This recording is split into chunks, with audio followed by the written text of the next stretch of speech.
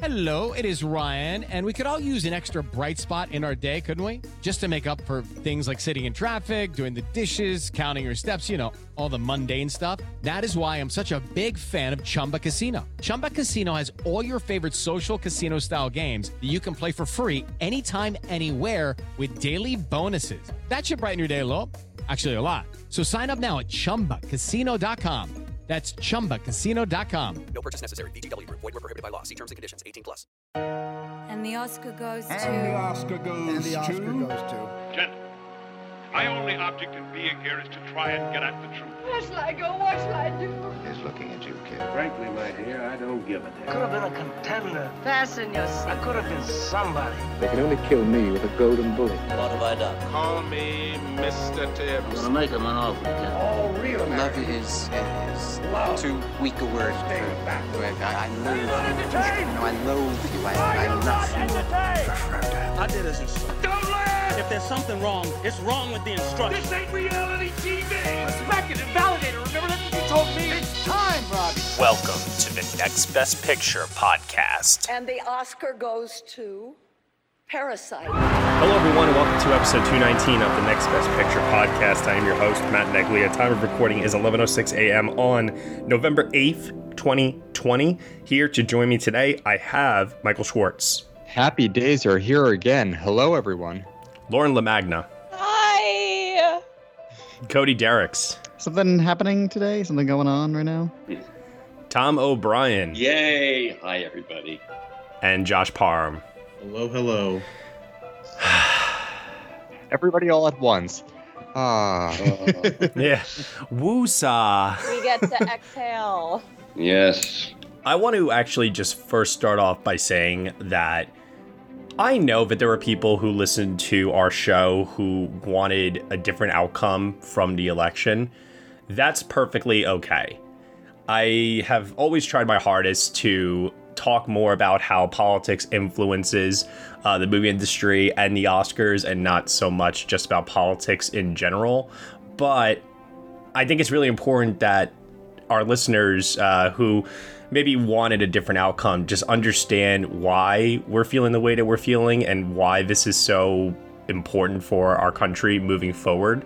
In a piece that Michael Schwartz wrote that went up on Monday, the day before the election, Michael did a really great job of highlighting that Next Best Picture started in 2016, September, and it was right around when Trump really started to rise in the political sphere of our lives, and back then we didn't really think that he was going to actually become the president. So for the entire time that Next Best Picture has been around, it's really had this shadow of Trump looming over every single conversation, every single Oscar race, and every Best Picture outcome. And now this year looks a little bit different in that regard. So that's actually going to be our main point of conversation today, is talking about now, post-presidential election, what do the Oscars look like now that we know the results? I know that we've talked about this on other episodes before, but back then it was uncertain. Now we have some clarity on the matter. Joe Biden will be the 46th president of the United States. And we have a couple months left to go before the Oscars still. So what does that mean for the rest of the season? But on a personal note, I actually just want to say to the team here how proud I am of all of you, how proud I am to be a part of this community. We had a Zoom chat the night before the election. It was an idea that I had to just kind of try and calm the nerves of some of our listeners out there who I could tell were feeling anxious and definitely really nervous about this past week's, very, very long and arduous election. And so it was really, really amazing. Michael, you jumped on for a bit, and we had people from all over the world, not just here from the United States, but people from other parts of the world that were cheering us on and hoping that the outcome would be what it was. And it really just made me very proud to be a part of this community of people that celebrate truth, decency, and ultimately, at the end of the day, just want to put a bit of positivity out there in the world. And that's what we've tried to do through COVID-19. That's what we've tried to do through these last 4 years, is we've just tried with our podcast and with Next Best Picture to be an Oscar punditry website that can just put a spin of positivity on an industry and, unfortunately, a world that has been lacking it. And I just wanted to put it out there in the ether that I love every single one of our listeners. I love every single person on this team. I love what I do here, and I have absolutely no intention of stopping. Michael? Yeah, so in regard to that Zoom call that we had on Monday night, it was just fantastic to see so many different people from across the country and around the world come in to the same place to interact with one another on the eve of what was probably the biggest election of our generation. And see that community, see everyone together, hear that everyone had a plan or was committed to this cause for one reason or another. It was all terrific to see. I know the rest of the week was a roller coaster, but I thank everyone for, hunkering down and really, looking to where things were going to be going, trusting in facts and truth and math and so many other things that we had to keep close to us over the past couple of days. It all just paid off in spades, and we have a lot to look forward to now. I'm so happy to be with Next Best Picture as we continue. And like Matt said, it was a weird couple of first 4 years with the site because we had this looming shadow over us. And now we get to look at things from a brand new context. And that's going to be really, really exciting for us, I think. I do want to give a little bravo to our own Michael Schwartz, who specifically, he's obviously very politically minded, but specifically this election cycle did some really great get out the vote initiative work and volunteering in Pennsylvania, which obviously ended up being a little important. So yes, thank you, Cody. Never going to live that one down. That's going to be insufferable for years. And of course, the work doesn't stop here. There is so much work to be done in terms of racial justice, in terms of COVID. There's family still separated at the border. There's climate change. The work is not over. This is not this isn't like a surgery where everything's better. There is still wounds to be healed. But in the meantime, we are allowed excitement. We're allowed celebration. The fight continues another day. Absolutely. And, I certainly can understand that there's some people out there that are probably even listening to us talk about this right now and just thinking, get back to the movies. But yeah, honestly, it's impossible to not recognize a moment like this. It's far too impactful on not just movies, but just in every single thing that we do. And to not acknowledge that would be just unfair to not only this team, but to the people who are listening. And yeah, it's been a pretty rough 4 years. I don't think anybody is going to deny that. And it's absolutely right that work isn't finished at this point. It's really just beginning, but none of the work that has to happen could transpire unless we took this very, very big step. And I'm glad that we got it. It's a weight that has been lifted. It's not all of them, but I am certainly feeling a little bit easier today than I did, for instance, last week, and I'm so grateful for that. I'm grateful for the entire team that we shared it with. It certainly helped me get through it, and I know that we probably helped some of our listeners and readers get through it too, and I'm very happy about that. I just want to jump in real fast in terms of giving context to how this possibly relates to movies, which is the main focus of our podcast, and obviously the Best Picture race. It is impossible to separate not necessarily Trump, but the world of politics at large that has spun around Trump for the past 4 years from the Best Picture race. The four movies that won Best Picture under the Trump presidency, Moonlight, Shape of Water, Green Book, and Parasite, were all in their own way a reaction to, again, if not specifically Trump, the world that he created around him. So it has to be part of the discussion. And that's why we're talking about it now. Yes. I'm of another generation, and I've been through 15 of these, and in many ways, with the possible exception of Barack Obama in 2008, this is the most satisfying result I've seen in an election in my lifetime. And so let's savor the moment. I think the points about it affecting the Best Picture race are very valid. And, whatever wins, I think, will reflect the spirit of the times. But this is just a moment. It's not just to exhale, but to celebrate, because, to use an Obama slogan, for the first time in a long time, there's hope.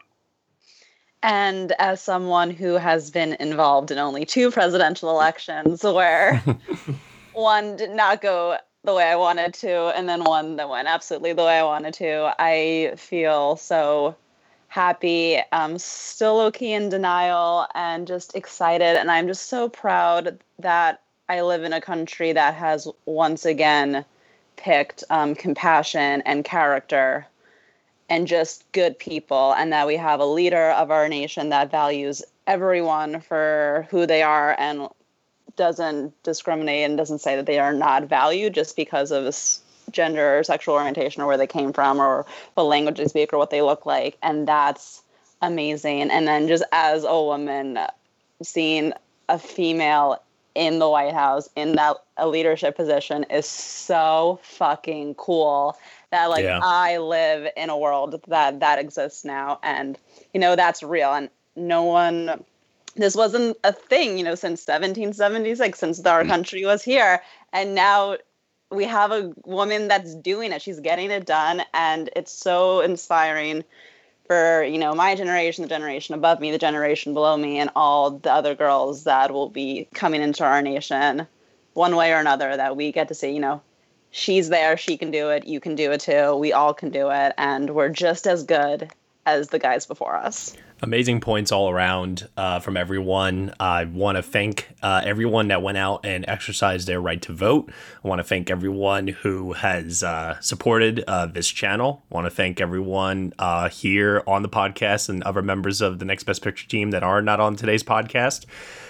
And let's get right to it. Let's get back to what it is that we love to talk about so much. Let's talk about the Oscars, because believe it or not, for a week where I did not watch a single movie and all I did watch was CNN pretty much all week. I swear to God, I fell asleep with my TV on like every single night. I finally just shut it off, I think, for the first time yesterday. This has now been a week where it was very quiet on the movie front. Not a ton of news was breaking. Mank reviews officially did drop. So I think that's something worth talking about, because it's not necessarily what I would consider to be universal acclaim necessarily. There's still some pretty positive reactions, but it's definitely in line with those first social sentiments that we saw. Yeah, and in terms of, the election affecting the outcome of the race, which it will, I do think that this does clear a path for Trial of the Chicago 7 to kind of be the story of the season. We are, months and months away, where there's still time for things to shift and change, but it does kind of feel like the sort of reaction to good political news, in the same way that after 4 years of the Bush second term Best Picture winners, which were all kind of aggressive, dour, how did we get here kind of movies, it's $1 Million Baby, Crash, Departed, No Country. After Obama's elected, we get Slumdog Millionaire. So we got a celebration in a way. And while The Trial of Chicago 7 is a movie about a serious political subject, it is definitely kind of pointing to the possibilities of this country rather than wallowing in the bad side of it, the unfortunate effects of it. And that's like something that I kind of want to make clear in the distinction between Mank and Trial of the Chicago 7 is that I don't even know if Aaron Sorkin will necessarily get a director nomination for Trial of the Chicago 7. He may not. But one thing I think is pretty assured at this point, I think Trial of the Chicago 7 is more likely to be the Best Picture winner than Mank, but I think David Fincher is more likely to be the Best Director winner over, well, everyone, in all honesty. But, Lauren, you mentioned something a minute ago that I think is something that is worth considering. There is a woman in the highest office of power in our country right now. Is there a world where David Fincher's fiercest competition for Best Director actually turns out to be a woman, Chloe Zhao, for Nomadland? I mean, that's possible. I do think that there's a lot of goodwill towards David Fincher, obviously, at the moment, and I kind of still feel like that's going to carry him over the finish line, but anything in the outside world is going to affect the Oscar conversation. So it wouldn't shock me if stock in actually just general stock in Nomadland rose, but it does sort of still feel like to me that even with not masterpiece level reviews for Mank, that Fincher is still in a position where, regardless of how you feel about the movie in general, you just really want to see him win an Oscar after all these years. Yeah, I think that too that Sorkin is thought of more as a writer, yes, than a director. Yeah. And I think that may hurt him in the directing race. So I think it's between Fincher and Zhao. I mean, I think there's a path right now for Trial of Chicago 7 to win picture, editing, and screenplay. That's the path I see. I mean, I don't know. Guys, like, kind of walk me through this a little bit. Because we did have a shakeup this week in the acting races. The One Night in Miami cast, Amazon Studios announced that Eli Gorey and Kingsley Benadir are going to go lead, while Leslie Odom Jr. and Aldous Hodge will go supporting. So now with Kingsley Benadir out of supporting, and with that category potentially being filled with a ton of people from Trial of Chicago 7, and with the year that he's just having in general with Borat's subsequent movie film, I've started to consider the possibility of Sacha Baron Cohen possibly rising to the top in that race. That's where I am right now, and I made that move earlier in the week. Remember that board game Chutes and Ladders back in the day? Yeah. Anyone remember that? Yeah. So that's what my Oscar predictions have sort of been over the past couple of months. Like, people rise and they fall, then they go back up again, and you don't know why. We rise and we fall and we make our mistakes, and if there's a reason. Oh my God, Matt. Yes, well, unfortunately, Leslie Odom is not at the top of my list there, but he's in the mix there somewhere. But the reason I mentioned that in regard to Sacha Baron Cohen is when there was a piece in, I think it was July or August, about Chicago 7, it was saying, oh, and it's a revelation to see Sacha Baron Cohen in this dramatic role. And I thought, oh, wow, that seems like something the Oscars would do, put him up there. And then we learned about Bill Murray and Frank Langella, and we thought Chadwick Boseman would be going supporting for Ma Rainey's Black Bottom. So it's like, okay, Sacha Baron Cohen, maybe you don't even get in the 5 here. And then you have shakeups again, and everyone sort of shifts over or goes to different categories, or we just find that they're not worthy enough. So sort of by process of elimination and having that Borat sequel in there, Sacha Baron Cohen just feels like right person at the right time for me right now. But you did mention Chadwick Boseman, and we still have to mention Da 5 Bloods, which I definitely think is going to get a level of resurgence over these next couple of weeks, especially from the critics groups. And I feel very strongly now because of the shakeups that we've had. Initially, when the movie first came out, I didn't feel this way. I thought it was Delroy Lindo or bust. But I am starting to see another path now for Da 5 Bloods to get multiple nominations in text, Chadwick Boseman in supporting, Delroy Lindo, of course, in Best Actor, maybe even Best Picture once again. I think if there's a film that like has been ultimately shifted in terms of chances of getting nominated for an Oscar, it is Da 5 Bloods because of the election. Yep, I think I think if Trump got reelected, I don't think that it would have as much an impact on any other films except for this one. Now I think the chances have just skyrocketed with this film, where now I see it actually as an actual contender, where 3 days ago I didn't at all. Another movie that we also got a first look at this week was The United States versus Billie Holiday, which we know will be released before the February 28th cutoff. This is Lee Daniels coming back to the screen with Andra Day in the lead role as Billie Holiday. And based on what we've seen from these pictures so far, honestly, the year being what it is so far, the movie just has to be good. You know, like the movie just honestly has to be a level of good where I could very well see that movie also shaking things up in a very major way. And even though we don't know necessarily anyone that has seen it yet to be able to say, oh, this is definitely going to be a Best Picture winner, I don't think it's out of the realm of possibility to consider, because, you know, it looks like it's a tech player. Andra Day could be a newcomer who could just come in and swoop into Best Actress. You know, there's a lot of possibilities there. And it's really going to be one of the few things that will perhaps justify the Academy's decision to extend their eligibility window. So when we get into January or February, there might be a lot of pressure to find at least one movie from that crop so that it can save the Academy a little bit of face. Not that much, but a little bit. Yeah, I suspect that they're very different movies, but with Ma Rainey's Black Bottom and Billie Holiday out at the same time, I'm just wondering whether they may cannibalize each other. Oh, interesting. Yeah, that's true. That's very possible. Josh, you mentioned a moment ago about movies that could be released within the eligibility window. Not that we didn't think that this movie wasn't coming out anytime soon, but it was officially, well, not officially. Was it official? I don't know. But Pieces of a Woman is officially coming out, I suppose, in January now at this point. So we know that that's going to be a part of the race for Vanessa Kirby and Ellen Burstyn. But the big question mark still, we don't know yet, is Judas and the Black Messiah going to release before February 28th? Hypothetically, let's just say it does.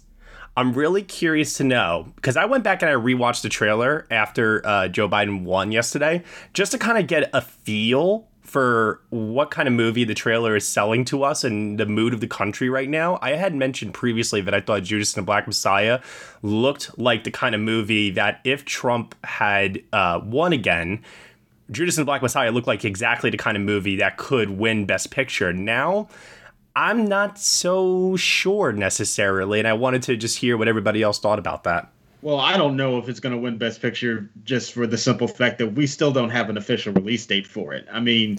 But hypothetically, let's say we did. If we did, and we knew that it was coming out this year, I would still say that it would have been a fringe contender regardless. We only have one trailer for it, and it's a really, really good trailer, but that's really all the information that we have. And I think that it is a movie that looks like it's going to be good, looks like it's going to be an interesting watch, but I do agree with you that maybe the tone of that film won't suit the tone of the moment, but then again, it is 2020, so who knows? But we also just don't have any information, really. Yeah, because I think what we're looking for a Best Picture winner is an inspirational film this year. And I don't know whether that's it. As good as that trailer is, and I think it's probably the best trailer I've seen this year, it may be dramatically compelling, but perhaps a downer. So we shall see. Now, I got to ask this question because I feel like I've been fighting against people with this. For those of you, and I know there are some of you on this show right now, so I really want to hear from you guys. What is preventing everyone from just hopping on the Trial of the Chicago 7 train for Best Picture? I think the hesitancy to have Aaron Sorkin anywhere near a winner for Best Director. I mean, this decade has shown that like director and picture are way less tied than we thought they were. If anything, it's tied stronger to screenplay, which Chicago 7 is a very, very strong contender in. But that doesn't mean that it's easy to just be like, oh, yeah, well, the direction, almost all the reviews about it noted that the direction was like, the notices and the reviews for the direction were mostly kind of critiques rather than praises. So it's a little tricky to watch a movie like that and be like, well, must be Best Picture winner. And for myself, I will also say that, there is also a little bit of wanting to be kind of different. I will admit that that's not entirely out of the conversation, especially when we're so early. But I think also we have seen most of the time that whatever you first predict to win Best Picture normally doesn't win Best Picture because you don't know what the race is going to be like down the road. And it's almost always the contender that was in like second or third that actually rises because nobody wants to be the front runner in the moment. And I think that is also something worthy to consider that it's Chicago 7 is the front runner now, but is it going to be the front runner later? I still think that's up in the air. And it's really early still, and this is a weird ass year. Like the Oscars aren't in February. There's a long trail that this movie needs to go, and the movie already came out. Everyone's already seen it, so it has to keep that momentum going for months and months and months on end, which is a lot to do, and it's hard, and not all of the Best Picture winners previously had to do that. So that's going to take a lot of effort and talent and just commitment on their PR standpoint. And who knows if that movie can, keep the momentum going all the way until Oscar night. Yeah, picking up on Lauren's point, which is a good one. Granted, Netflix has more money than God, but they've got so many contenders to deal with, and I'm it'll be interesting to see whether they treat them all equally, or they know that Chicago 7 is going to be their pony. I think they know that Trial of the Chicago 7 is their pony. I really do. I think that they have it kind of set that is their best picture play. David Fincher is their best director play, and everything else is kind of like, spread amongst 3 or 4 contenders in multiple categories after that. But I really do think that is the play for them this year. And my ultimate prediction is, I keep saying I think it's going to happen. I think it's going to happen. But the reason why I think it's going to happen is because of the trajectory that it is following right now, which is critics write it off and underestimate it. It does not do well with the critics' precursors. We start focusing on Nomadland, Mank, maybe a few others that start bringing in the critics' prizes. And everybody then starts to shift and think, oh, this is our next Best Picture Oscar winner, especially Nomadland, which has already won the TIFF Audience Award and the Golden Lion from Venice. And then we get to the guilds. And that is where I really do think that Trial of the Chicago 7 will surprise people and come back. And once that happens, that is why I'm holding on to the prediction, because even though I'm saying I'm predicting Trial of the Chicago 7 and it makes it sound like I'm declaring it the front runner, it is not the front runner right now, because everybody else, the majority of people out there, have written it off. You're absolutely right about the guilds. I mean, it's a shoo-in for PGA, SAG, and WGA, and could very, very, very easily win all 3 of those, which is, when you have that triple crown right there, it's kind of hard to not take it extremely seriously. But, Josh, I'm thinking about you, bud. I'm thinking about Soul. And I am thinking very, very hard about the possibility of that movie, if it's widely seen on Disney Plus in record numbers for Disney. I need to see the movie first before I declare anything and I move away from Trial of the Chicago 7, but I am definitely not writing this possibility off. I know it's never been done before, but if there's ever a year where an animated film is going to win Best Picture, this is the one. Yeah, and look, if Soul comes out and it is very clear from the precursors that it's not going to happen, then I will back off of it. But at this moment, I'm looking at the field, and if I'm especially trying to figure out, okay, what's maybe something that is maybe lurking under the surface right now that nobody's really talking about that could punch through, I do look at Soul, and we all love Pixar, and it's coming out around the holidays, so everybody will be seeing it, and it will be a really big profile, which, I don't think you can really say about Trial of Chicago 7. Like, people saw it, and they will continue to enjoy it, but like a lot of stuff that drops on Netflix, there wasn't a lot of fanfare, and there will be fanfare with Soul. And if it's around the holidays when we're a little bit more joyous, and it carries that through January, where, we talk about the election, we will have already seated a new president, and all of that will still be in the news, and the country might be in a bit of a jollier state still. It could have an impact. I don't know for sure because we haven't seen it yet, but it's one I'm kind of going on at this moment. Yeah, I think folks who listen here know how enthusiastic I was about Inside Out. My only concern about Soul, which I'm dying to see, is, okay, Chicago 7 was always going to be Netflix, destined for Netflix. Soul has been, demoted to Disney Plus. Is that going to be seen as something lesser? I don't know, because you mean like in the same way that people won't vote for Netflix because it's a streaming movie, they might view Soul in the same vein? Is that what you're getting at here? No, it just seems that Netflix was always going to have Chicago 7. No, that was actually a Paramount to begin with. Oh, you're right. That's right, yeah. Michael. Yeah. So, but no one knows that. But I think everybody was very aware that Soul was going to be in the theaters. Interesting. See, I actually don't think it going to Disney Plus hurts it. I actually think it helps it a lot, because if it was going to be in the conversation this year, it being in theaters would not have helped it, because nobody would have gone to see it in theaters. And I think it being on Disney Plus has actually allowed more people the opportunity to see that movie. And it's not going to have like a traditional theatrical release, obviously, but I think a big movie around Christmas is usually what we always look forward to seeing. And Soul is really going to be that kind of thing, I think, for a lot of people. And Promising Young Woman. No, I'm kidding. In all honesty, maybe they should do a double feature. I'm hoping that two of the best films of the year, Hamilton and Soul, are on Disney Plus. Yeah. One other question that I want to bring up in regards to the Oscar race and the post-election as well with our slate of contenders this year is anyone else considering the possibility at this point that there is an unseen contender other than Judas and the Black Messiah and United States versus Billie Holiday? News of the World, possibly. I mean, that's the only one on my lineup besides Ma Rainey that we don't have any word on. And, Paul Greengrass usually does fairly well recently with the Oscars. Captain Phillips, obviously, was a big hit. That's the only one, though, I can think of. I'm making a last-minute bid for Dolly Parton's Christmas on the Square.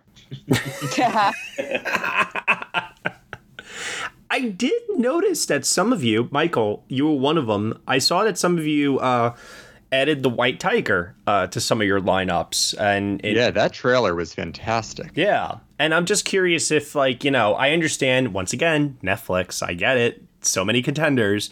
But I'm just wondering how you feel about, if that movie is received very well and it does contend in some of the categories that I saw you listed for, screenplay, best actor, why can't that also translate into best picture heat?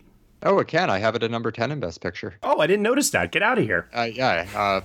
Probably made that adjustment late in the week and didn't even move it to the site yet. So this is breaking news for our listeners here. I feel very good about what could happen with that as a late contender emerging from the rest of the pack. It's going to drop on Netflix in late January, and maybe as everyone has seen everything else, that'll be something you just come to on a Friday night and go, wow, this is spectacular. Ramin Bahrani is a very talented director, so we'll see if that works well for the Academy and audiences on Netflix. Yeah, I'm keeping an eye out for it. I don't know if I'm gonna totally throw my weight behind it. I see it as a fringe contender right now in something like screenplay. I don't know if it will have kind of the juice to get into the top 5 in anything, especially given Netflix's plate right now. But it's something to keep an eye on, but I'm not totally throwing my weight behind it yet. But its awards timing is perfect. And speaking of Netflix, again, the theme of the season. The reviews for Hillbilly Elegy are going to drop this week. Ooh. I'm going to be careful about what I say here. While I don't have it predicted for Best Picture or Best Director at the very moment, I still do believe that this movie is going to be this year's Joker. I think there's going to be a large segment on film Twitter that is going to write this movie off and condemn it for being something that it's not, but is influenced by political leanings and beliefs about the movie from outside sources and also based on real life events. But that's not what's inside the movie itself. At the same time, I can't let go of the fact that over 70 million people voted for Donald Trump this week, and that number is still climbing. And I do think that based on what we've seen over the last couple of years, where certain movies like Bohemian Rhapsody, Vice, and even Green Book to a certain degree, even though that was definitely a crowd pleaser, they've been able to rise above their bad reviews, criticisms, and still manage to do well with the Academy. And I think if there's ever a movie that is maybe going to still break through despite everyone's rage and insistent critical takedowns, I think it's going to be Hillbilly Elegy. I think that some of the diss on film Twitter has less to do with politics and more to do with people not liking Ron Howard. I think it's probably about equal, to be honest. I don't know if there's dislike of Ron Howard out there. I mean, Apollo 13, if nothing else, is pretty damn well respected. Yes. But I think there's a lot of why this project? Why now? What do we hope to excavate with this that couldn't already be found with the book, which Michael and I read? So I am curious. I don't think that maybe the attention about Ron Howard in this film and like the criticism of that is he's not really seen as the person who might be interested based on his past work in kind of peeking behind the curtain of what the movie's actually saying on the, you know, in the non-subtext and exploring that. That I think would make for a more interesting potential movie, but everything I've heard so far seems to point that will not be the case. It's time for today's Lucky Land horoscope with Victoria Cash. Life's gotten mundane, so shake up the daily routine and be adventurous with a trip to Lucky Land. You know what they say, your chance to win starts with a spin. So go to LuckyLandSlots.com to play over 100 social casino-style games for free for your chance to redeem some serious prizes. Get lucky today at LuckyLandSlots.com. Available to players in the U.S., excluding Washington and Michigan. No purchase necessary. VGW Group. Void where prohibited by law. 18+. Terms and conditions apply. Don't you know that you're a grown-up? I'm a grown-up. Me too. Yep, me too. But these days, being a grown-up can really suck. Luckily, we're grown-ups who grew up in the coolest generation. We had video arcades. And also some of the best TV and movies ever made. We lived the origin of awesome consumer electronics. The list goes on and on. Yep, Generation X. Exactly. And we're Gen X Grown-Up. Every week, the Gen X Grown-Up podcast explores media, tech, toys, games, and more from both yesterday and today. Through the eyes of Generation Xers who absolutely love that stuff. You can find us on iTunes or wherever you get your podcasts. Or find us on our website, genxgrownup.com. Life sucks as a grown-up. All right, you think that was good enough? I hope so, man. I'm tired. Who listens to a promo on a podcast and then goes and listens to a different podcast? Right. I've never done it. Right. I do get a really big vibe of critics will think one thing, industry will think another. I don't know how necessarily that is going to play out, though, at this point. It's so difficult because normally for movies like this, we would be so reliant on like how audiences are receiving it. Like that was the thing that drove Green Book, even though critics were mixed on that movie. You just watched that film with an audience and you knew that it was going to be a hit.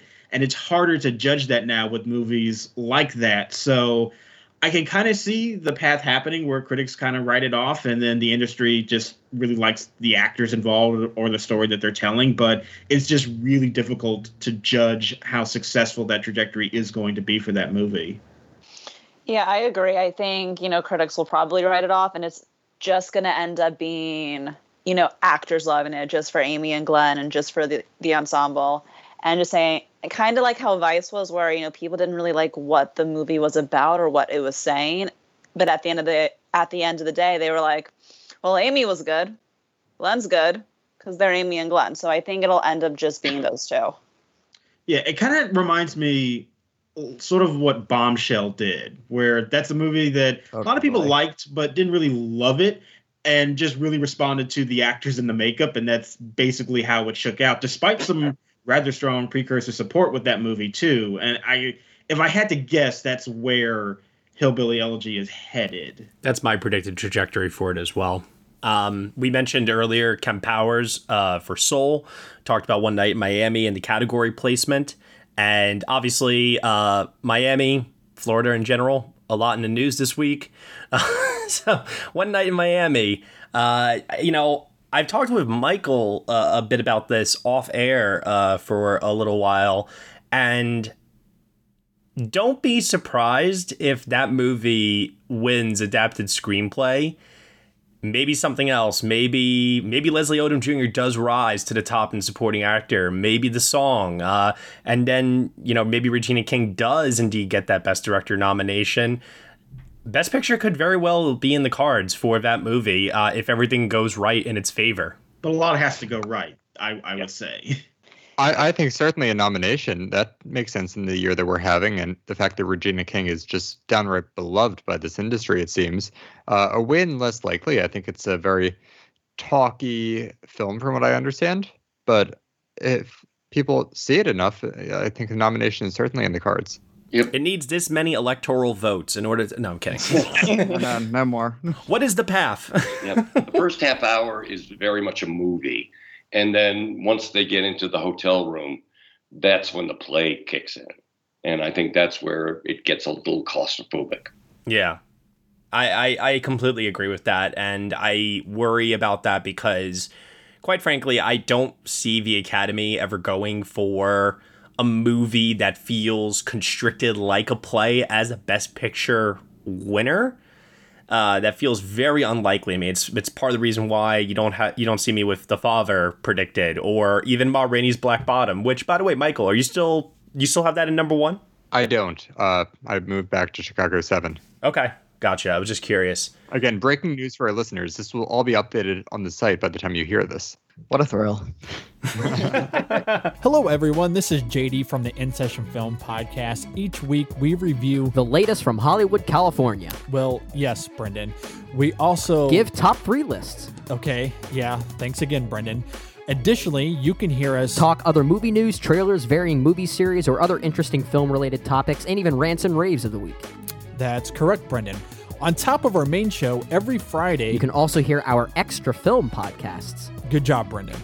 Thank you, JD. It's my goal to make you proud. You're the father, after all. Yes, and I'm very proud. You can listen to the In Session Film Podcast on iTunes, Stitcher, SoundCloud, or at InSessionFilm.com. Brendan, will you please let me complete just one? Nope. Oh, for heaven's sake. Listen to the In Session Film Podcast every Monday and Friday. Subscribe today and hear me verbally beat JD like a Cherokee drum. No. That's not how this works, sir. Hey, no, you go cry at Midnight Special again, okay? That's what you're good for. I will. You know what? And I'll do it while pummeling you. I'll do both at the same time. How are you going to pummel me? Yeah, I don't buy that. That's just how it works. What I want to do now is, I've been watching too much CNN this week. I want to do a key race alert. Dun dun dun dun dun dun dun dun dun. I think the Chicago 7's path to victory is through Maricopa County.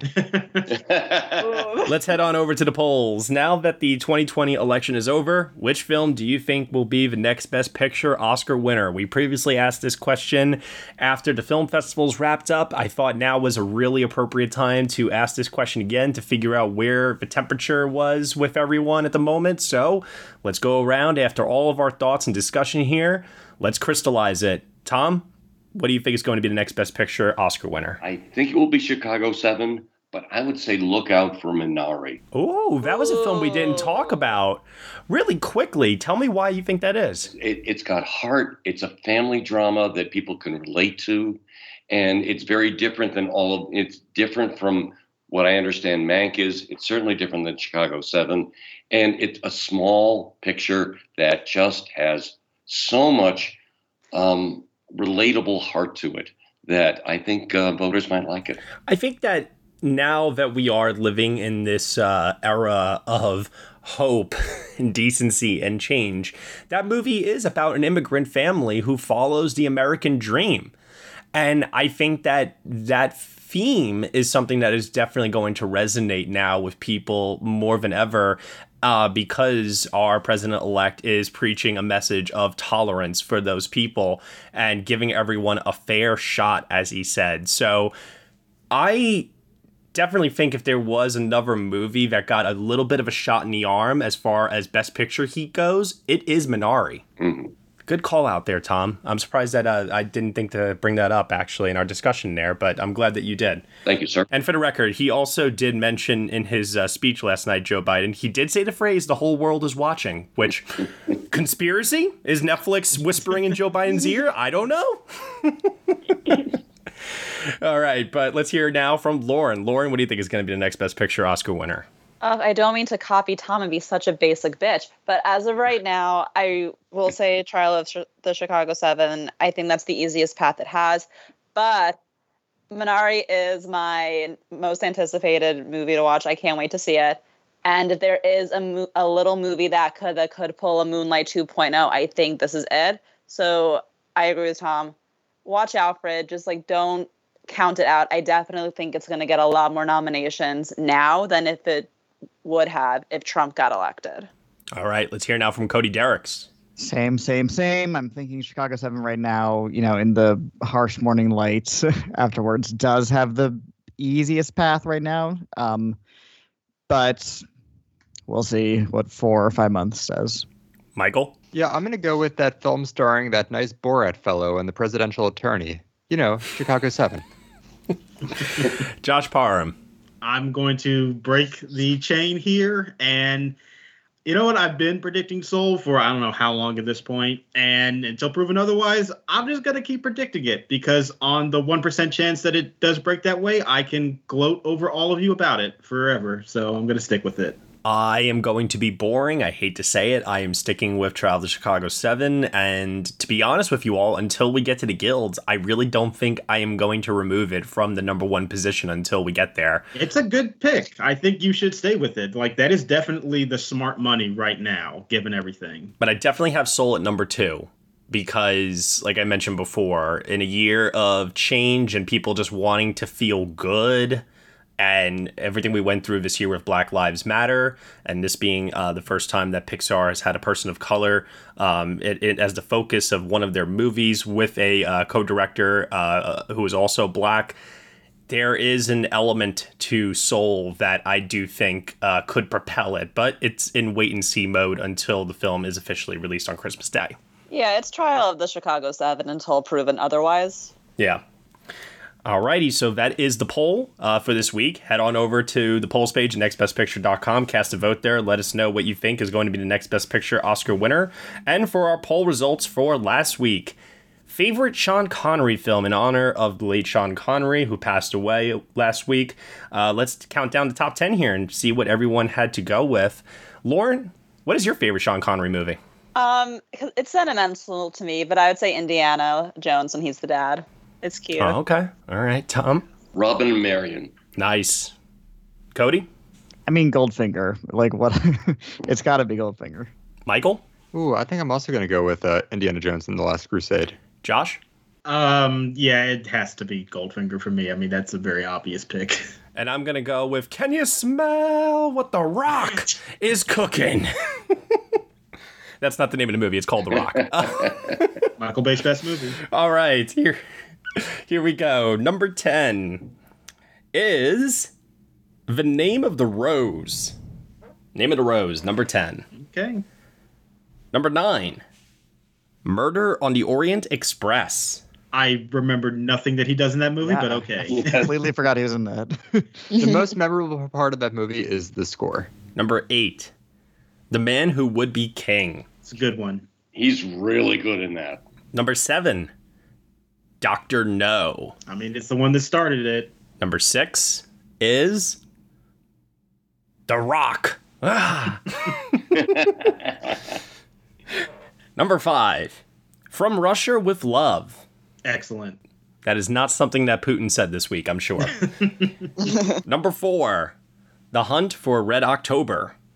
I know a lot of people that really like that movie. Yeah. It's definitely a classic dad TNT movie, if there ever was one. Every single one of them is a dad. Yeah. Number 3 is Goldfinger. Mm-hmm. Number 2, Brian De Palma's The Untouchables.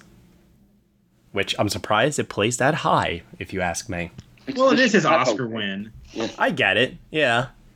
Number 1, no. Indiana Jones and The Last Crusade. Yeah. See, that's not surprising. Nostalgia, man. I love his chemistry with Harrison Ford in that movie so much. Their back so and forth good. is so entertaining. I'm not surprised that it won here. Alrighty, everyone. Now, only trailer for this week. From Neon, a little movie that released a little movie that premiered at this year's Sundance Film Festival, where I had the opportunity to see it. I had no idea. This was one of those going in completely blind movies. Didn't know the stars, didn't know the director, didn't know anything about this whatsoever. And the title of the movie itself was a little off-putting to me, as it might be to some of you at first glance. The movie's called The Killing of Two Lovers. But this is a movie that has remained in my top 10 all throughout the entire year so far, and it is one of the best independent movies I have seen. It is getting a release from Neon on February 23rd, and while I do not expect it to necessarily be an Oscar player, I wanted to talk about this trailer for 2 reasons. 1, it really was the only trailer that we got this week. And 2, I just wanted to put a spotlight on this little movie because, quite frankly, I do think it is that damn good and really should be seen by you all. So let's take a look at the trailer for The Killing of Two Lovers. Hey, Alex. Yeah? What do you call a pile of kittens? What? A meowton. Come on, Dad. Meowton. Terrible. live my life, painted in a corner. You working? Yeah. This early? Yeah, Dad. Stop digging. You think we're doing the right thing? David, I love you. You love me. We're trying to figure this out. By the time I'm listening, Dad. Love is a feeling, and feelings, they move in, they move out.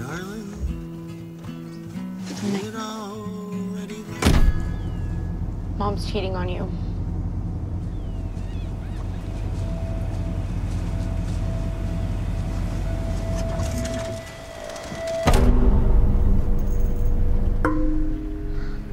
Would you hit me? What's his name? Derek.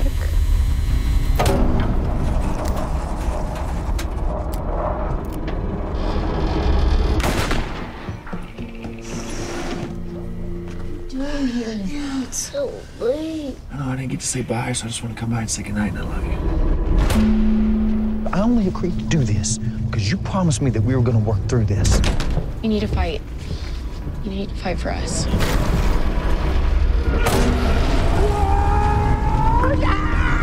David, can you look at me? This is my family. They're worth it. 10, 9, 8, 7, 6, 5, 4, 3, 2, 1, go! I live my life, painted in a corner.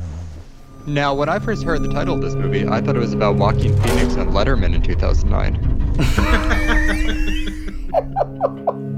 God damn it, Michael. I didn't expect that. Very inside baseball. I love it.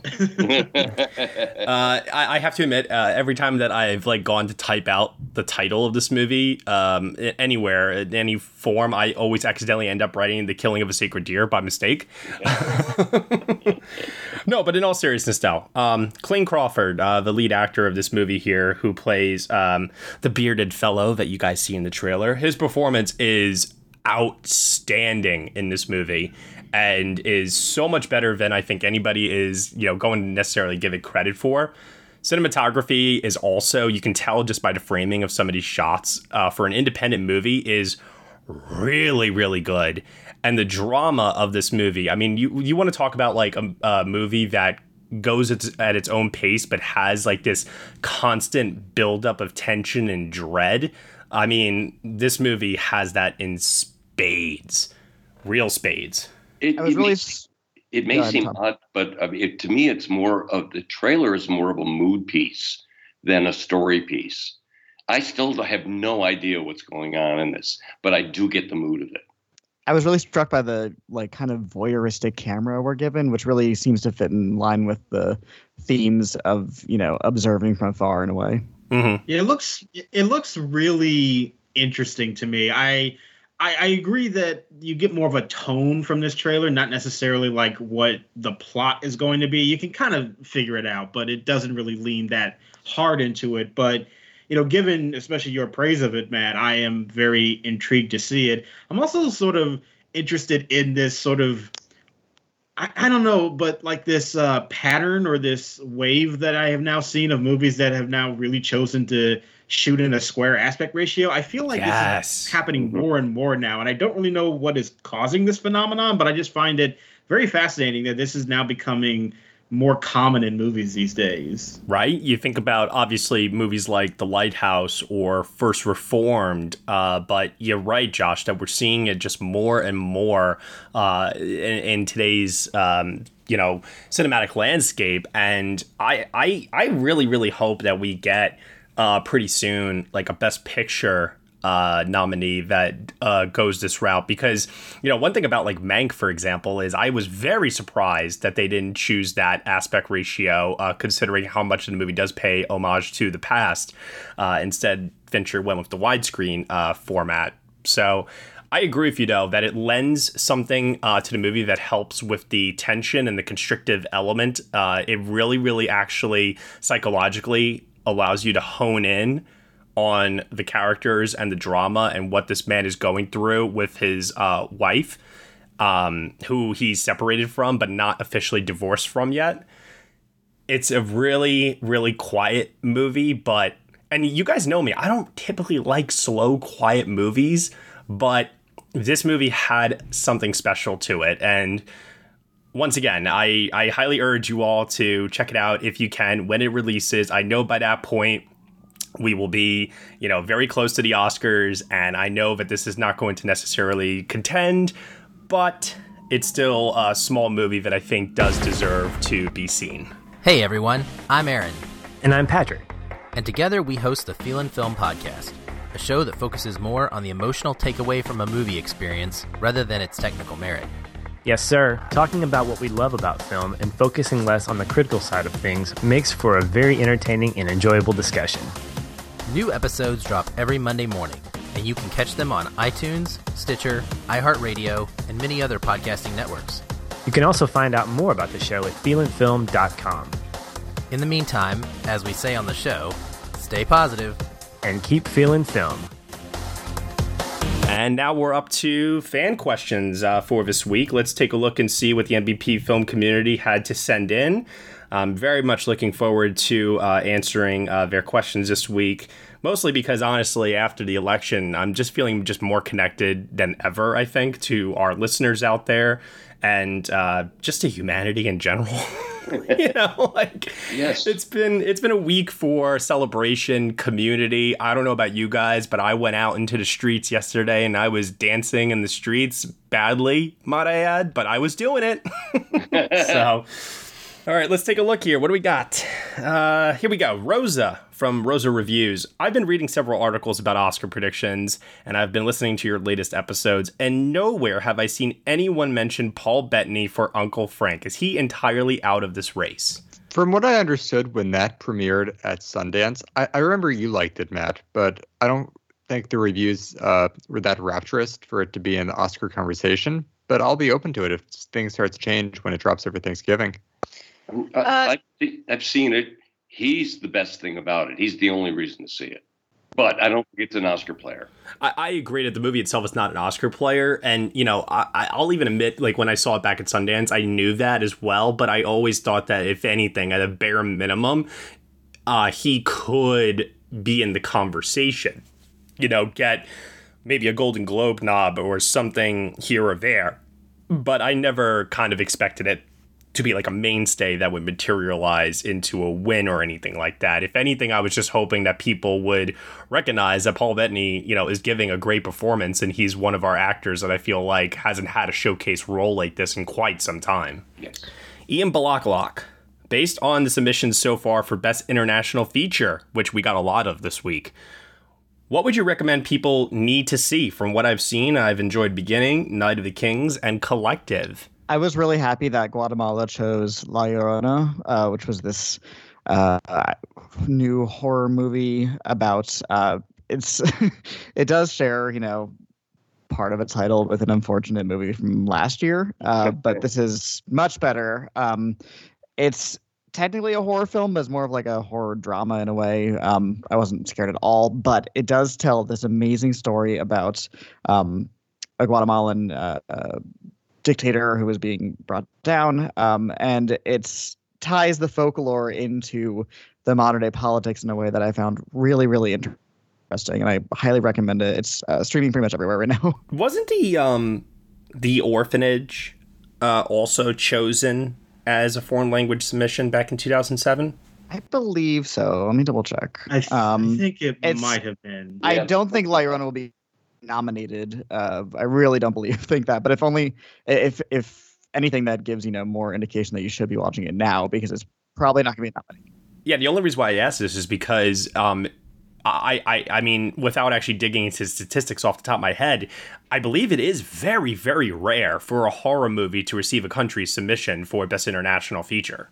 Germany also submitted Goodnight Mommy a few years ago, which obviously didn't pay out, but off the top of my head, I can't really think of anything else. No, I mean, maybe Pan's Labyrinth you can kind of see in that conversation. It's more fantasy, but, it has horror elements to it. I know Mexico hasn't officially submitted anything yet, but I would assume that they're probably down to either New Order or I Carry You With Me. Ooh, that's a tough choice to make. Yeah, I would assume that I would be shocked if it wasn't either one of those. And they're both very good for very, very different reasons, and speak to the moment in very different ways as well. And they're fascinating movies, and either one would be a good representation for Mexico this year. So it's interesting because when I think about those two movies, and I've seen both, I Carry You With Me feels like the safer choice of the two, but there is this buzz and this heat around New Order that I feel that if it does get selected, let me tell you, even if you don't like the movie, it makes an impression. Oh, yeah. And you definitely do not forget about it once it's over. So that's a really tough call. I really, if I was in charge of that decision personally, I probably would go with New Order.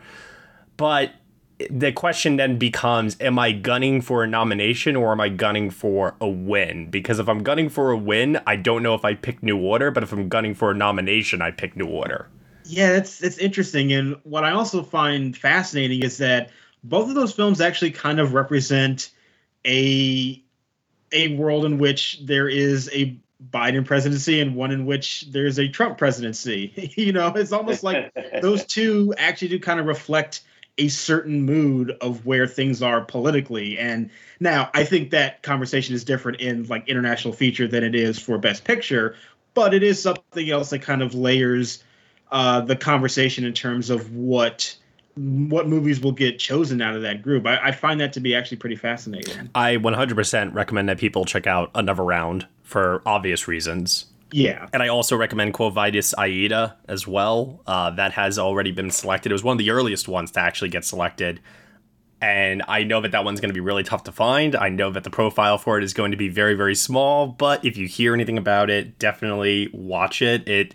You want to talk about a movie that had an impact. I mean, that movie ripped my heart out and made me cry and was a extremely intense, like, Son of Saul kind of, immersive filmmaking that just really put you in the middle of a very, very intense narrative. And I think that in that regard, it's also very unforgettable. Has anyone here seen My Little Sister? I have not, no. I have not. I have not yet either. Has anyone here seen Collective? No. That's another one I'm hearing buzz on as well. Greece just submitted Apples. Oh. The non-Yorgos Lanthimos movie. Yes. Which I did see that back at Venice, and it's okay. I don't anticipate it getting the nomination. I think it could make the short list for sure. It really does feel like one of those movies that maybe the special committee would sort of save it. I don't know if that's enough to get it over the hump to be nominated, but considering that it has the blessing of Yorgos Lanthimos, that might be just enough to get people to at least watch it in the first place. How are you feeling, Josh, about Summer of '85? That's one of those movies that I have it in the list just because we don't have really any other information about what France will choose. We go through this every year because there's so many French movies that could qualify for it that we just don't know what's going to happen. I would be doubtful of it getting a nomination, even if they did select it, but it's one of the higher profile titles that they have right now, so that will work in its benefit. It's hard to say because we go through this every year with France. We just have no idea what they're going to pick. And then based on the reviews that you all have seen for The Life Ahead, starring Sophia Loren, how is everyone feeling about that if Italy selects it? I feel like it's guaranteed to get in if Italy selects it. Definitely. Good. Okay. Regarding Italy, what about that Pinocchio movie that premiered, I think it was late last year, early this year? Is that even in the running? Because I heard that was pretty good. It got really good reviews, like shockingly good reviews. Yeah, and what happened to it? It was by Matteo Garrone. Because I feel like it came out around New Year's in Italy. Yeah, it's already been released in Italy, so it could qualify for this year's race if they chose to submit it. I think the problem, though, is that the buzz just seems to be non-existent for it. Well, it came out and then the world shut down, so then we stopped talking about movies for a while. Yeah. Yeah. Also, too, can we just mention that it is really, really annoying, and Nathaniel Rogers from the Film Experience also pointed this out, that Bulgaria submitted The Father for the Oscars for Best International Feature, and it's not The Father by Florian Zeller. It's just another movie called The Father. It's like, damn it, why do you have to confuse us? Now we have to make a distinction every single time. You know, The Father, you know, the one starring Anthony Hopkins, not that other one from Bulgaria. Alrighty. Josh, I know that you recently saw this one too, Charlatan, from Czech Republic. What'd you think of that one? Yeah, I really wasn't that big of a fan of it, but I forget the director's name, but she did Europa. Ooh. So very well respected filmmaker behind that one. Is that Agnieszka Holland? I think so. Yeah. Like I said, I really wasn't a big fan of Charlatan, but you know, I don't know. We'll see. The fact that it has somebody behind it who's sort of already an established filmmaker that's in sort of the kind of club, I don't know. We'll see. All right. Good conversation here on this very, very interesting Oscar category that still has a lot of time to develop. James Robert Scott, what do you see as a potential random lone nominee at any of the precursors? Think Steve Coogan for Stan and Ollie at the BAFTAs, or Michael Douglas for Wall Street Money Never Sleeps at the Golden Globes. Ooh. Okay. I like this question. Ooh. I kind of mentioned it before. I'll say it again. Paul Bettany for Uncle Frank and Golden Globes drama is like not out of the realm of possibility, if that's the only place that he shows up. I could see Sacha Baron Cohen getting Borat for the Globes. Oh, totally. Yeah. Absolutely. I'm thinking about Rashida Jones for On the Rocks at the Globes, Tracy Ellis Ross for The High Note, Anya Taylor-Joy for Emma. I mean, Globes is like the place to look, right? For those one-off. Yeah. But I guess SAG I'm has looking at, those like, too. Mm-hmm. Yeah, let me think more specifically about like BAFTA and SAG when you're condensed. I have one in a movie that I saw this past week that the reviews dropped for it, and I'll throw consideration towards Leslie Manville showing up somewhere for Let Him Go in Best Supporting Actress. I could see that as like a SAG thing. She got pretty good reviews, and the movie's doing pretty well. Yep. Right. She has the same vibe as Melissa Leo in The Fighter. Yeah. One that I'm going to throw out, mainly just because I want to make sure that we keep saying this name, is Robin De Jesus for The Boys of the Band. Where do you think he would show up of all the precursors? I feel like maybe it's SAG, because especially since we know that SAG is a usually Netflix-friendly organization to begin with, and you know, I'm not saying that it's a guarantee to happen, but I could see that popping up and be like, oh, that's a weird one that just showed up, but like maybe we need to pay attention to it. So I'm actually going to go, again, we were talking about Chutes and Ladders before, one that was at the very top of our predictions and then shot down for many of us. I think Saoirse Ronan and Ammonite might go the path of Margot Robbie and Mary Queen of Scots. Interesting. So only SAG and BAFTA. Yeah. I could totally see that. Same. People are like, oh, is that a thing now? And then by Oscars, it gets a goose egg. Yeah. I think if anybody in that film will get something, I think it would be her. All right, this is a fun question. Paul Rye at Crazy Martin 434. In a pre-COVID world, choose up to 2 to 3 movie characters you would love to go Black Friday shopping with. Be as silly and ridiculous as you can be. Stanley Tucci from The Devil Wears Prada. I knew it. I knew somebody was going to say it. That's right. Guidance. I cannot dress myself. Oh my God, that's amazing. I would say Paul Giamatti in Sideways. Ooh, I'm doing Blake Lively's character for The Simple Favor. Oh, well, go shopping with her. Yeah, definitely. Because those suits, man. I really, really want to go shopping with Gigi from Booksmart. That'd be a fun time. My mind is going blank. I'm just thinking of like, you know, costumes I like in movies and thinking, oh, I would want to go out with them, but my mind is just shot right now. So you can honestly just say Anne Hathaway and Emily Blunt from The Devil Wears Prada, and I won't hold it against you, Michael. They would be fun shopping companions. That is true. Maybe they could, you know, up the sense of style for anyone to go out with. Yeah, I'm going to actually just not answer that part of the question, and I'm going to say Colleen Atwood and Sandy Powell. Ooh, okay. Well, yeah. I love it. Josh got a hoop skirt today. This one comes from That CM Guy 1988. In honor of Joe Biden, American Mankind's Victory. Mankind's Victory, I love it. What is the most satisfying moment in any movie that you guys have ever seen? No pressure. This isn't maybe the most, but off the top of my head, the very last shot of Knives Out is just pure satisfaction. Yeah, I remember erupting in the theater when that happened. That was right, when you realize what we're looking at, what's happening, what the implications of it are. It's just fantastic. Yeah, that whole movie is just so satisfying. I have to go with one of my favorite movies of all time, when Andy is reunited with Red on the beach at Shawshank and they hug each other as the credits go. To me, it's like the ultimate feel-good ending of all time. Yeah. I feel like just gesturing at everything in Mad Max Fury Road and just being like that. I'll go back to my science fiction roots. Is when Sarah Connor kills the Terminator in The Terminator. Oh, I just rewatched that. It's awesome. And I'm just like, you get him, girl. Yeah. Now, was she good Terminator or bad Terminator? No, I'm kidding. Full new Terminator.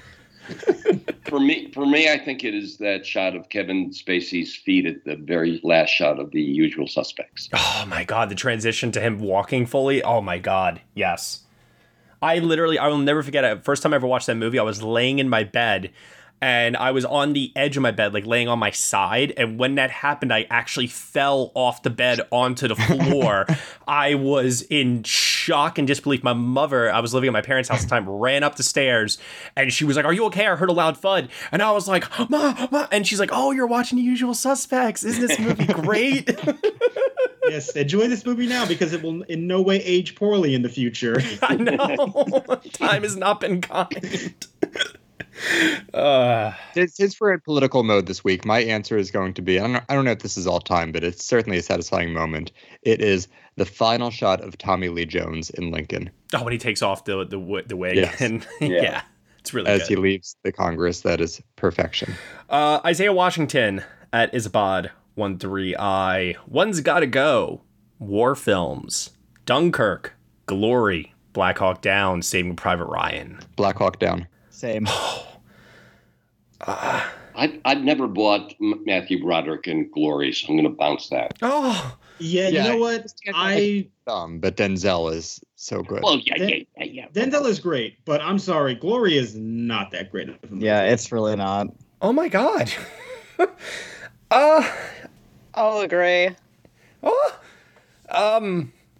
Dunkirk. Sorry.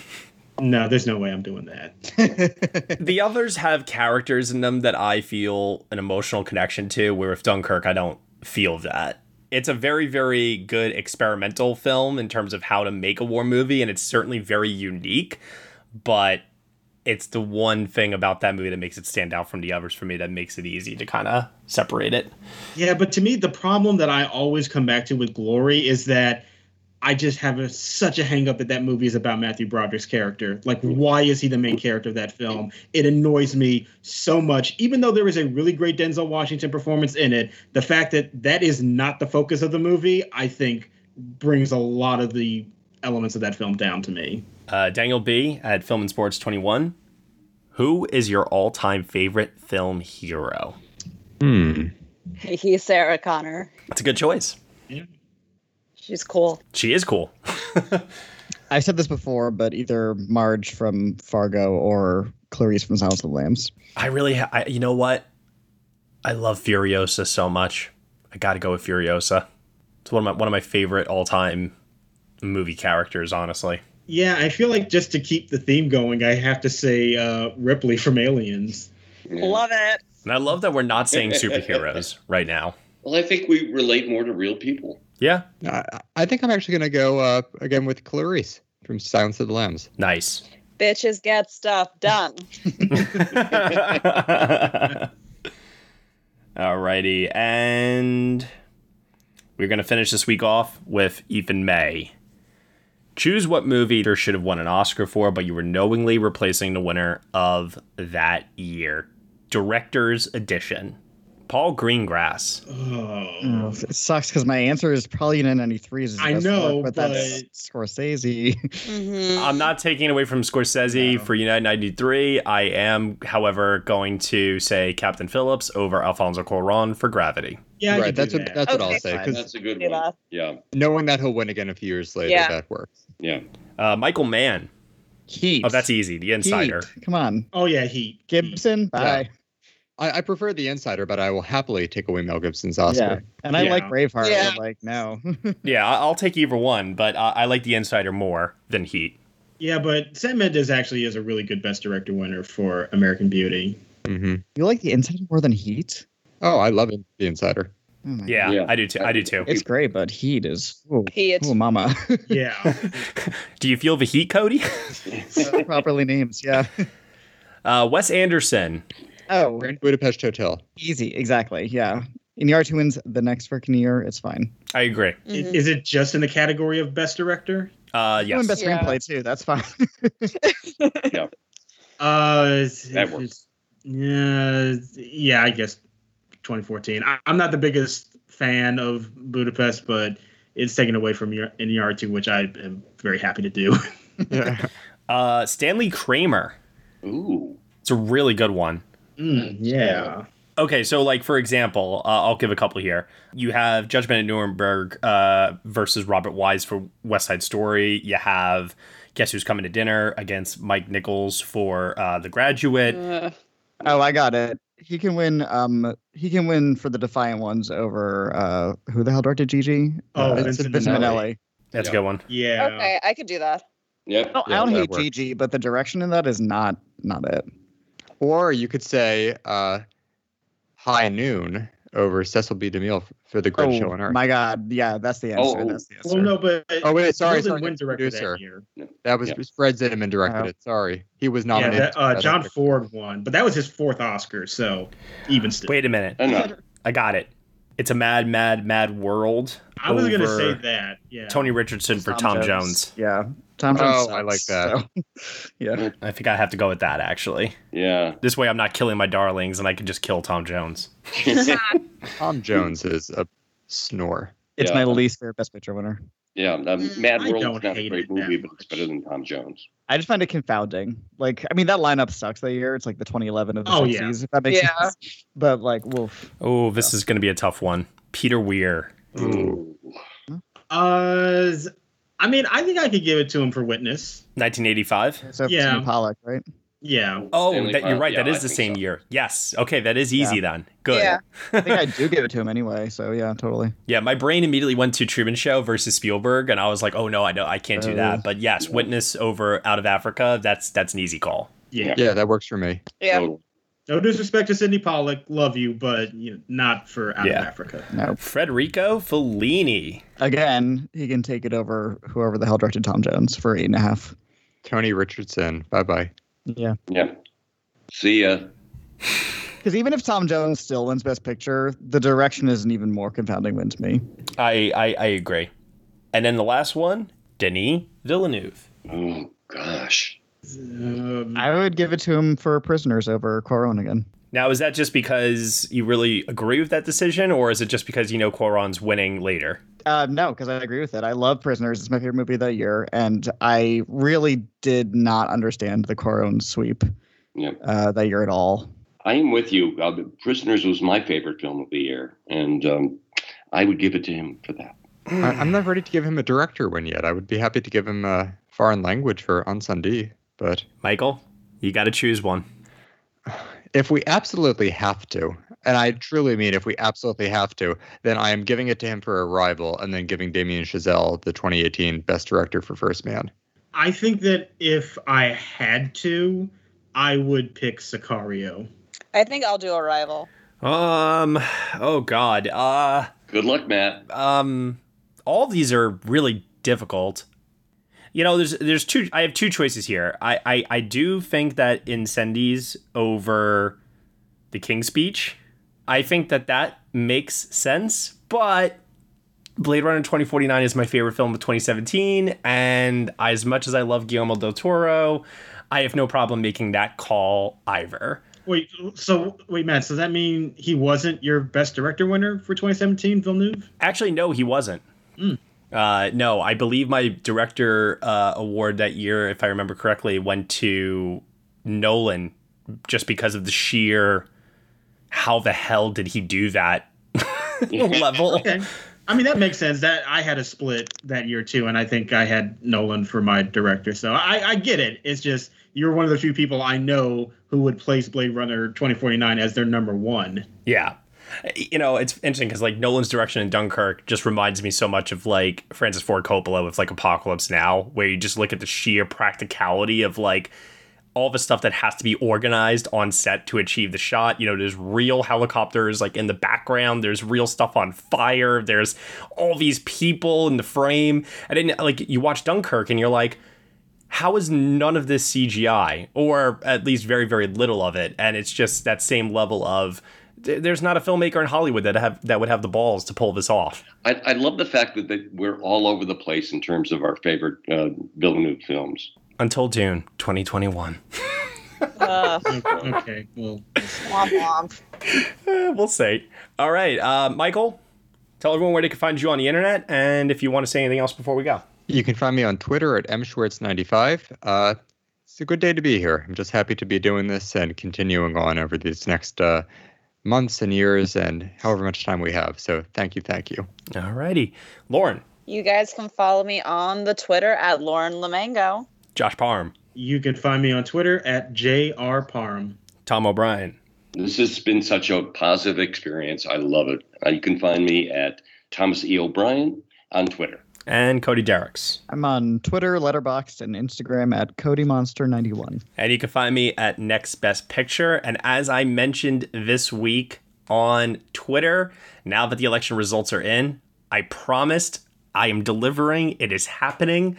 The ballots for the MVP Film Community Awards for 2016 are going out this week. You will be able to cast your nominations. It's happening later than I wanted to. I genuinely wanted to do it last week, but honestly, it was just so hard to concentrate on anything else other than what was happening with the election. So now that that's behind us, a little bit later than I wanted, but it is happening. So those nomination ballots will go out. You guys will have enough time to cast those ballots for your favorites of 2016. We have one more Patreon podcast review from that year to give you all, and that is going to be the Best Picture nominee, Hell or High Water, which will be released this week. Very much looking forward to revisiting it, talking about it, and also seeing what the Next Best Picture team, as it stands right now, is going to do with their nominations. Because, Michael, you know, you remember this back in 2016, very small team, very small makeup of what we thought was the best of that year. And we've had time to catch up on some things, too. Yeah, absolutely. It's everything full circle. Absolutely. So thank you all very, very much for your patience with that. We will be handing those out.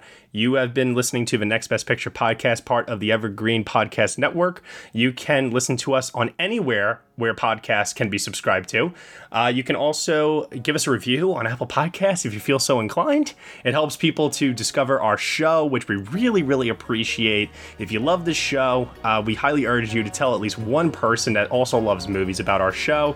And if you can leave us a review there, it also will help out as well. And if you're feeling generous beyond that point, as I mentioned before, we have the Patreon podcast episodes over at Patreon for $1 minimum a month. You will get that exclusive podcast content from us. Thank you so much for listening. And I mean this time, really. As always, we shall see you all next time.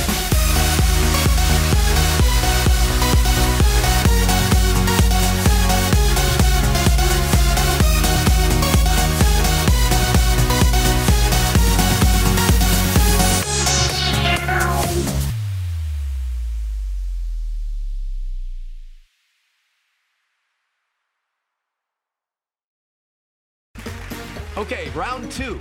Name something that's not boring. A laundry? Ooh, a book club. Computer solitaire, huh? Ah, sorry, we were looking for Chumba Casino. That's right, ChumbaCasino.com has over 100 casino-style games. Join today and play for free for your chance to redeem some serious prizes. ChumbaCasino.com. No purchase necessary. Void where prohibited by law. 18+. Terms and conditions apply. See website for details.